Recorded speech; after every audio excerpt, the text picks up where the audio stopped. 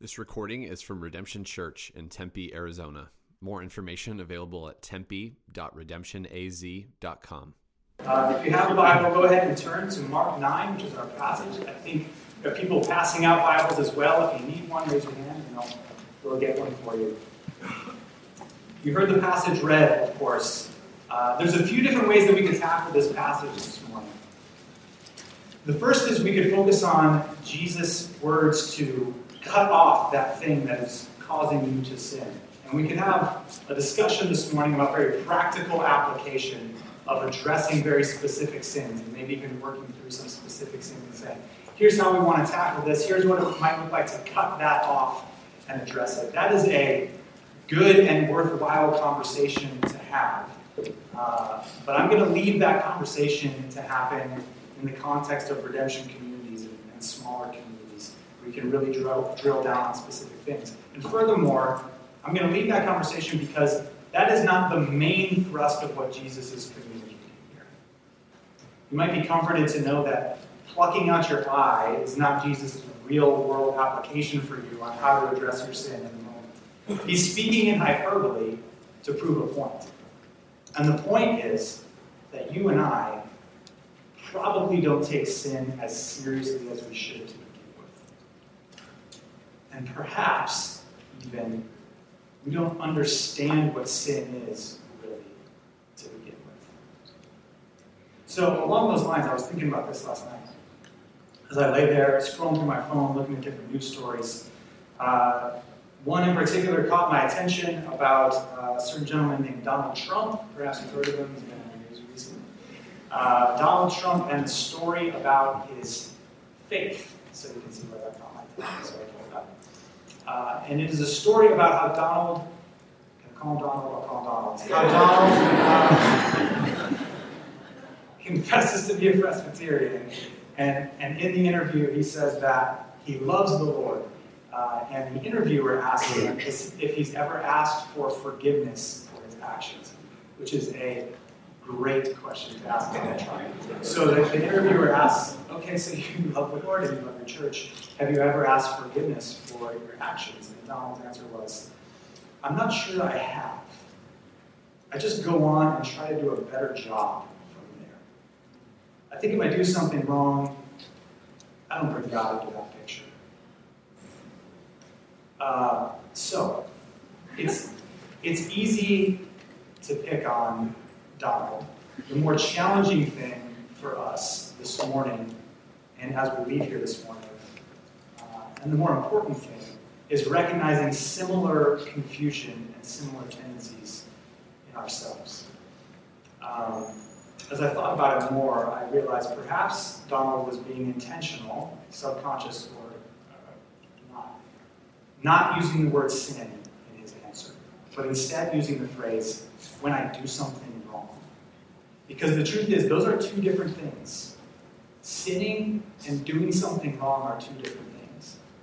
And no one needs to ask forgiveness for doing something wrong when doing something wrong means getting a math problem wrong. You don't need forgiveness from God for just doing that wrong, right? To remove God from the equation is to really undermine the very definition of sin, because sin is inherently defined in relationship to God, in relation to God. See, sin is rooted in our desires to live on our own terms, to be our own God. And that desire manifests itself in conscious, willful action to reject the will of God and do whatever we want to do. Namely, that will of God that is communicated to us in God's word. See, it's the universal disease of humankind. This desire to live on our own terms, this desire to be our own God, to remove ourselves from out under the authority of the true God and say, you know what, I'm good. I'd rather do what I want. I'd rather do what I want in this instance, and I'd rather do what I want in my life, broadly speaking.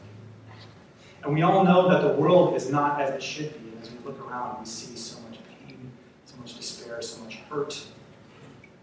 We all agree that this world is not as it should be. And the reason it is not as it should be is because we all want to be our own gods and do what we want. And in order to be our own gods and do what we want, we're willing to hurt other people to do it. That's why the world is not as it should be. And this rejecting of the will of God and doing what we want is ultimately an act of rebellion. It's a rebellion against God, who is the creator and sustainer of all things. It's a rebellion against the God who gave us life to begin with, who knows how things ought to be, who knows what this world is supposed to be, who created all things good. It's a rejection and a rebellion against him and saying, thank you for creating me, thank you for giving me life, thank you for creating this beautiful creation. I'm good, I'm going to use it. I don't need your input. I don't really want to hear what you have to say. I don't want to follow you. I'd rather be my own God. It's an act of rebellion against God we created, but it is also an act of rebellion against the same God who is also the Savior and Restorer of a broken world. See, God created all things good. We know this in Scripture. And perhaps we don't dwell on that truth as much as we should. That when God created all things, they were functioning as they should be. God's creation was good. It was flourishing. It was in submission to his will. And it was sin that came into the picture and stained and distorted and broke it all. That's the tragedy of the fall. And when we dwell on the goodness and imagine the goodness of God's original creation, the tragedy of the fall becomes all that much greater in our minds. We understand the weight of the fall even more. But the beauty of the gospel is that God did not decide, okay, this creation is stained, this creation is distorted, this creation is broken. I'm just going to scrap it. I'm going to get rid of it all. That's not what God said. Instead, God said, I'm going to restore it. I'm going to redeem it. I'm going to make it new again. And in order to do that, I need to reverse the effects of the fall. Where sin came in and broke it and destroyed it, I need to get sin out once again. I'm going to make all things new. I'm going to set things right. And so this is the double tragedy of sin. It's sin that separated us from God in the first place. It's sin that sent the world into a self-induced, self-destructive chaos. But it's also sin that keeps separating us from God. Even as he is at work setting things right again and inviting us back into a relationship to restore us. That's the double tragedy of sin. It's what separated us from him in the first place. It's what keeps separating us from him, even as he's working to set all things right. And the setting things right that we talk about, when we talk about that, what we're talking about is the kingdom. And the kingdom is the place where God is God, and his authority is full, and everything is in submission to him. And it's the place where all things are as they should be. It's the place where all things are flourishing. It's the place where there's no more death, where there's no more pain, where there's no more tears. All things are in submission to his will. And before we get turned off by that word submission, the truth is, whether we believe it or not, whether we recognize it or not, that's ultimately what we long for. Every single one of us, Christian or not, we long for creation to be back in submission to our good Creator God. That's what we all long for. And maybe we react against that word, maybe we fear that. But it's in submission to his will, as everything that's said. There's no more death. There's no more pain. And that's why when Jesus is doing his earthly ministry, and he heals someone, he's able to say, the kingdom is at hand. The kingdom of God is at hand. This broken bone, this healed disease, the setting of things right, this is the kingdom. This is as it should be. You're getting a picture of what it will ultimately be right here. The kingdom is at hand when I heal this person. This is the end game of history. This is where all things are made new. This is what we all long for. And Scripture describes this event, the completion of all of this work, as a city. In Revelation 21, it describes it as a city, the New Jerusalem, as heaven comes down and connects to earth once again, where all things are made new, where God's will is done on earth as it is in heaven, forever, in glory, in that beautiful city. And Scripture tells us that those who humble themselves, those who trust that Jesus is who he says he is, and repent of their rebellion, and ask to be healed, they will enter this paradise. They will enter this rest. They will enter this city. This is the fulfillment of all of our hopes. And Jesus says those who refuse to humble themselves, those who refuse to repent of their rebellion, will not enter the city, but will go someplace else that Jesus here calls hell. So let's talk about hell. The word that Jesus actually uses here is the word Gehenna. And Gehenna is not describing a place underground where there's a shiny red demon with a pitchfork and hooves. Gehenna is actually a real place. It's a place on a map that Jesus' Jewish followers would understand. And even some of the context, the description of hell or Gehenna in this text is to help the Gentile hearers who wouldn't know where it is understand what that place is like. So Jesus is speaking of a real place called Gehenna, which is right outside the city walls of Jerusalem. And in the Old Testament, Gehenna is referred to as the Valley of Hinnom. And the Valley of Hinnom represents the site of Israel's most heinous, most complete rebellion against God. The Valley of Hinnom is the place where Israel's kings and where Israel's people would go to make sacrifices to other idols instead of to God, including sacrificing their own children. We can read about this in Scripture. A couple of places I wanted to point out. The first is in 2 Chronicles 28. Ahaz is a king, mind you. This is the leader of the nation. Ahaz even made metal images for the Baals, and the Baals are these false gods. And he made offerings in the valley of the son of Hinnom, and burned his sons as an offering, according to the abominations of the nations whom the Lord drove out before the people of Israel. The second passage comes from Jeremiah 32. This is a little longer, so bear with me, but there's much to meditate on in here. Jeremiah 32. The city has aroused my anger and wrath from the day it was built to this day, so that I will remove it from my sight because of all the evil of the children of Israel and the children of Judah, that they did to provoke me to anger, their kings and their officials, their priests and their prophets, the men of Judah and the inhabitants of Jerusalem. Who's that? Pretty much everybody.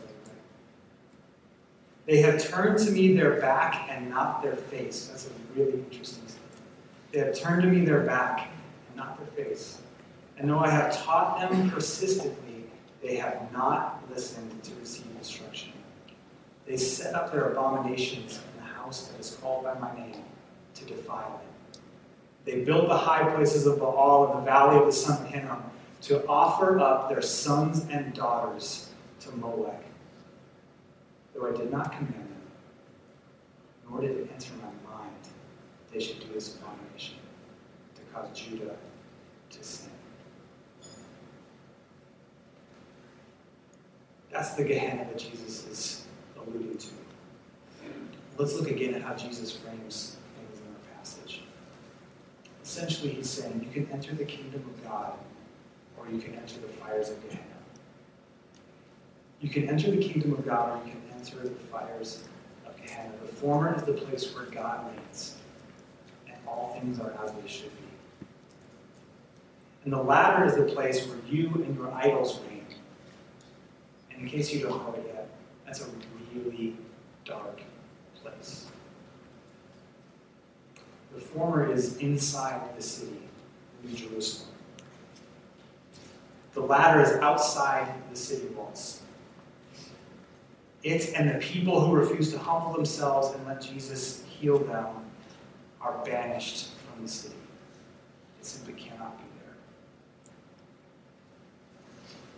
And it's there that perhaps there's a bit of angst as we deal with this idea of hell. There's a passage, there's a quote I want to read to you that I think helps us understand this in light of what we've talked about. It's by a guy named Joshua Ryan Butler. I'm told that you all have Joshua Ryan Butler coming for the first Wednesdays in September. He recently wrote a book called Skeletons in God's Closet, one of the subtitles of which is The Mercy of Hell. He does a great job in his book treating this topic specifically. I'd highly encourage you guys to go to that first September event with Josh. At the very least, it will be thought-provoking for you. Food for thought. At best, it will be a game changer for you. So I'd encourage you to be there for that. This is what Josh says on this topic, this angst we feel about God not creating this perfect place where all things are as they should be, but banishing some outside the city walls into the place that Jesus describes as Gehenna. He says this: when God shows up, the reason sin is cast outside the city is because it stands in opposition to God's good and redemptive purposes for inside of the city. To ask God to redeem Jerusalem but not cast sin outside the city walls is like asking a doctor to heal your body without excising the disease. Like asking the light to arise without casting out the darkness. Like asking for restoration to come and destruction to remain. Now, Jesus says, it's better to enter the heavenly city with one hand than to be cast outside of it with two. And again, he's speaking in hyperbole here. And it's the hyperbole that makes his point. He's saying that to set your heart on a trajectory of the kingdom, to make willful choices that submit to God's plan for you and for creation, will oftentimes require you to deny yourself and make sacrifices of things that you feel like you will not be able to live without. He's not diminishing the value of a hand here. He's recognizing the value of a hand. And he knows the challenges of living without one. But what he's saying is, your hand is important, but it's not life. Whatever you're holding on to might be powerful, it might be good in some sense, but it's taking you away from the Lord, and it is not life. And if you need to address it, you need to address it. And if you need to let it go, you need to let it go. And if there is sin that is taking you by the hand and leading you outside of the city and away from the Lord, and you can't get away, then cut off your hand like your life depended upon it. Your hand is important, Jesus says, but it's not life. He's saying that there ought to be no ceiling to what we would pay to rid ourselves of sin, because the value of the kingdom is that much greater. Sometimes all it will cost us is our pride.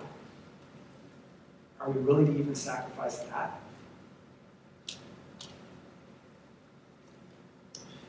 And when it comes to sacrifice and submission, our Savior, Jesus, of course, does not speak empty words here.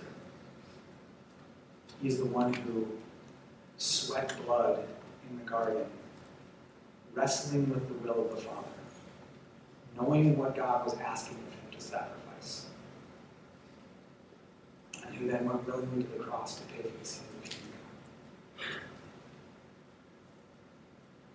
Now, I get that there is a danger here talking about the kingdom, talking about big ideas, talking about sin broadly, and dreaming of a city where there is no death, no war, no abuse, no hate, no injustice, no racism, no deceit. And imagining that as we watch the news and scroll through our Twitter feed and longing for the kingdom and saying, amen, I cannot wait to get all of this sin out of the world. I cannot wait for the kingdom. I want to banish sin from all of this. And the question facing us is, do we want it out of ourselves? And how badly do we want it out of ourselves? We love to fight for righteous causes that are out there. But our flinch, when we're angered by something out there, should be to try to understand its root and then look for it in ourselves, whether it's big or small. Whether you're on Facebook and you're like, that was a rude comment, rather than just immediately attacking an injustice you see and the sin that you see out there, your flinch should be, there's seeds of that in here that I need to deal with. And on a huge level, as you deal with stories about Planned Parenthood, you need to ask yourself, there's seeds of that sin in here. Am I prone to consider people, born or unborn, expendable? As you watch tragedies unfold that deal with racism in our country, it's good to speak against it. Our flinch should be, is there seed of that in here that I need to deal with? And do I hate it enough to give anything to get it out of me? Because that sin that is out in the world is there because it's in you and I as well. And we can say that to everyone on this planet, all 6 billion of us, however many there are. That sin is out there because it's in you and I. And it's contributing to the brokenness of the world. Now, because of the whole counsel of Scripture, we know that it is not our ability to rid ourselves of sin that our entrance to the kingdom is based upon. Rather, it is our willingness to submit to Jesus and simply say, Jesus, I'm sorry for my rebellion. I can't heal myself. I can't win. I can't do it anymore. I need you to do it. I need you to heal me.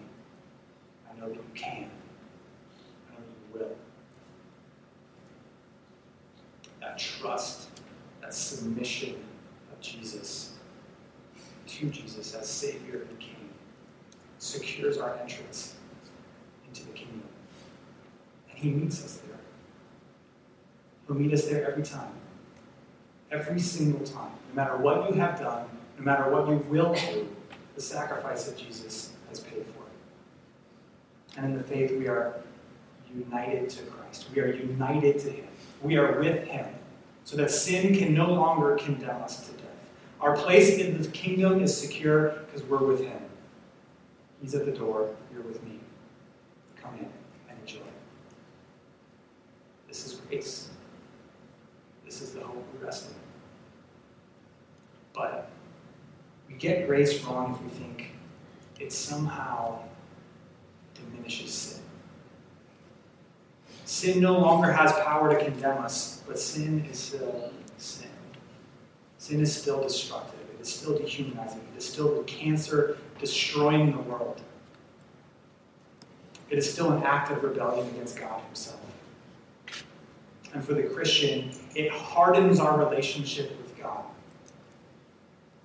As God has invited us in and we've accepted the grace that He's offered, and He calls us into this process of growing and being cleansed and maturing, and we continually turn away from Him, and we continually turn our back on Him and choose our own way, it hardens our relationship with God. It puts barriers between He and us. And as a result, it stunts, it undermines the healing, the restoration, the growth, the maturing that God would have for us, which is the process that we call sanctification. And if you want to know what sanctification is, it's God getting sin out of us and preparing us for the place where there will be no sin. And that process is not complete in this lifetime. It will not be complete until Jesus comes back. But that is the process of the Christian life. This sanctifying process where we grow and continually address sin more and more. And lose a taste for it more and more, and our affections grow for Him more and more. And sin is removed from our lives. And we become more and more like Christ, being conformed into His image, Scripture tells us. And through that, the image of God, which is distorted in us, is being restored to to be like Christ, the perfect image of God. That's sanctification. But when we turn away from him, when we continue to reject him, it hinders that. And lastly, it undermines the witness of Jesus in this world. When people claim him but are unwilling to follow him, unwilling to lose anything for him, even maybe especially their pride. We will show the world how much we hate sin and how much we love the Lord and long for his kingdom. Not by protesting in some Westboro Baptist Church sense, or even a smaller sense of being quick to just blast everybody else's sin out there and being quick to comment on it. We will show the world how much we love the Lord, how much we long for his kingdom, and subsequently how much we hate sin. When we are people who are willing to sacrifice our pride, our plans, our possessions, all for the pursuit of holiness and the hope of the kingdom. As we leave here, our tendency will be, as it always is, to avoid conviction by rationalizing our sin and convincing ourselves that either it's somebody else's fault or it's really not that big a deal. My advice to you as you leave here is to begin to cultivate a heart that is sensitive to the things that you would normally brush off as small sins. Those insensitive Facebook comments, losing your temper with your kids, the objectification or dismissal of another person. Ask God to reveal those sins to you and be quick to repent. Be the first to repent when conflict emerges in your life.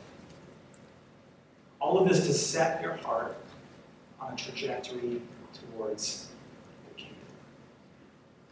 And that's not dismissal of the large issues that need to be dealt with as well. Let's start here. Set your heart on the trajectory towards the kingdom, even on those small things. To encourage you in this, I want to leave you with a quote by, who else? C.S. Lewis, of course. It's a sermon about Lewis' quote. So here, this quote is from Screwtape Letters, which, if you have not read Screwtape Letters, leave here and go buy it and read it, because it's fantastic.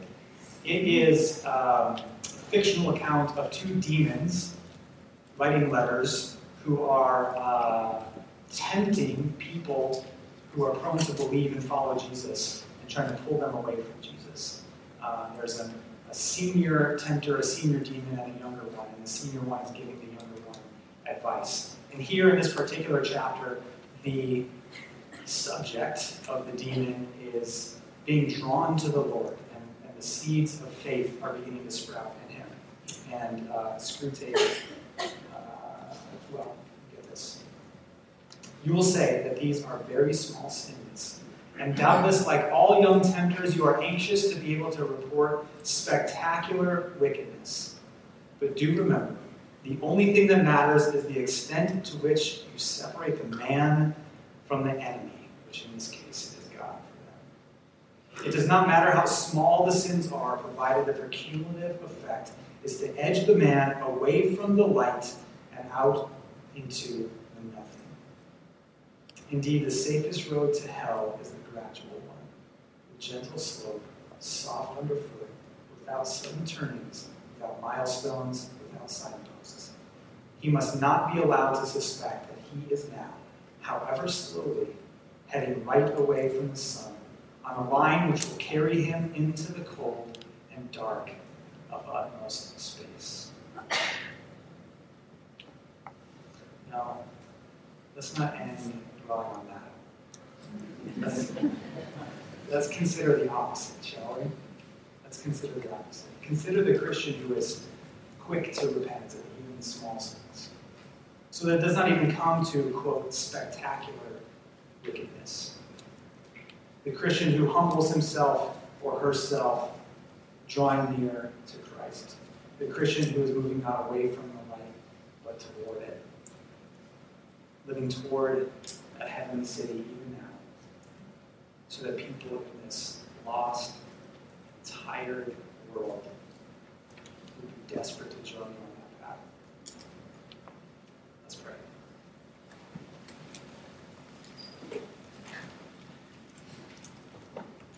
As we pray, I'm going to pray a very simple prayer that many of you know.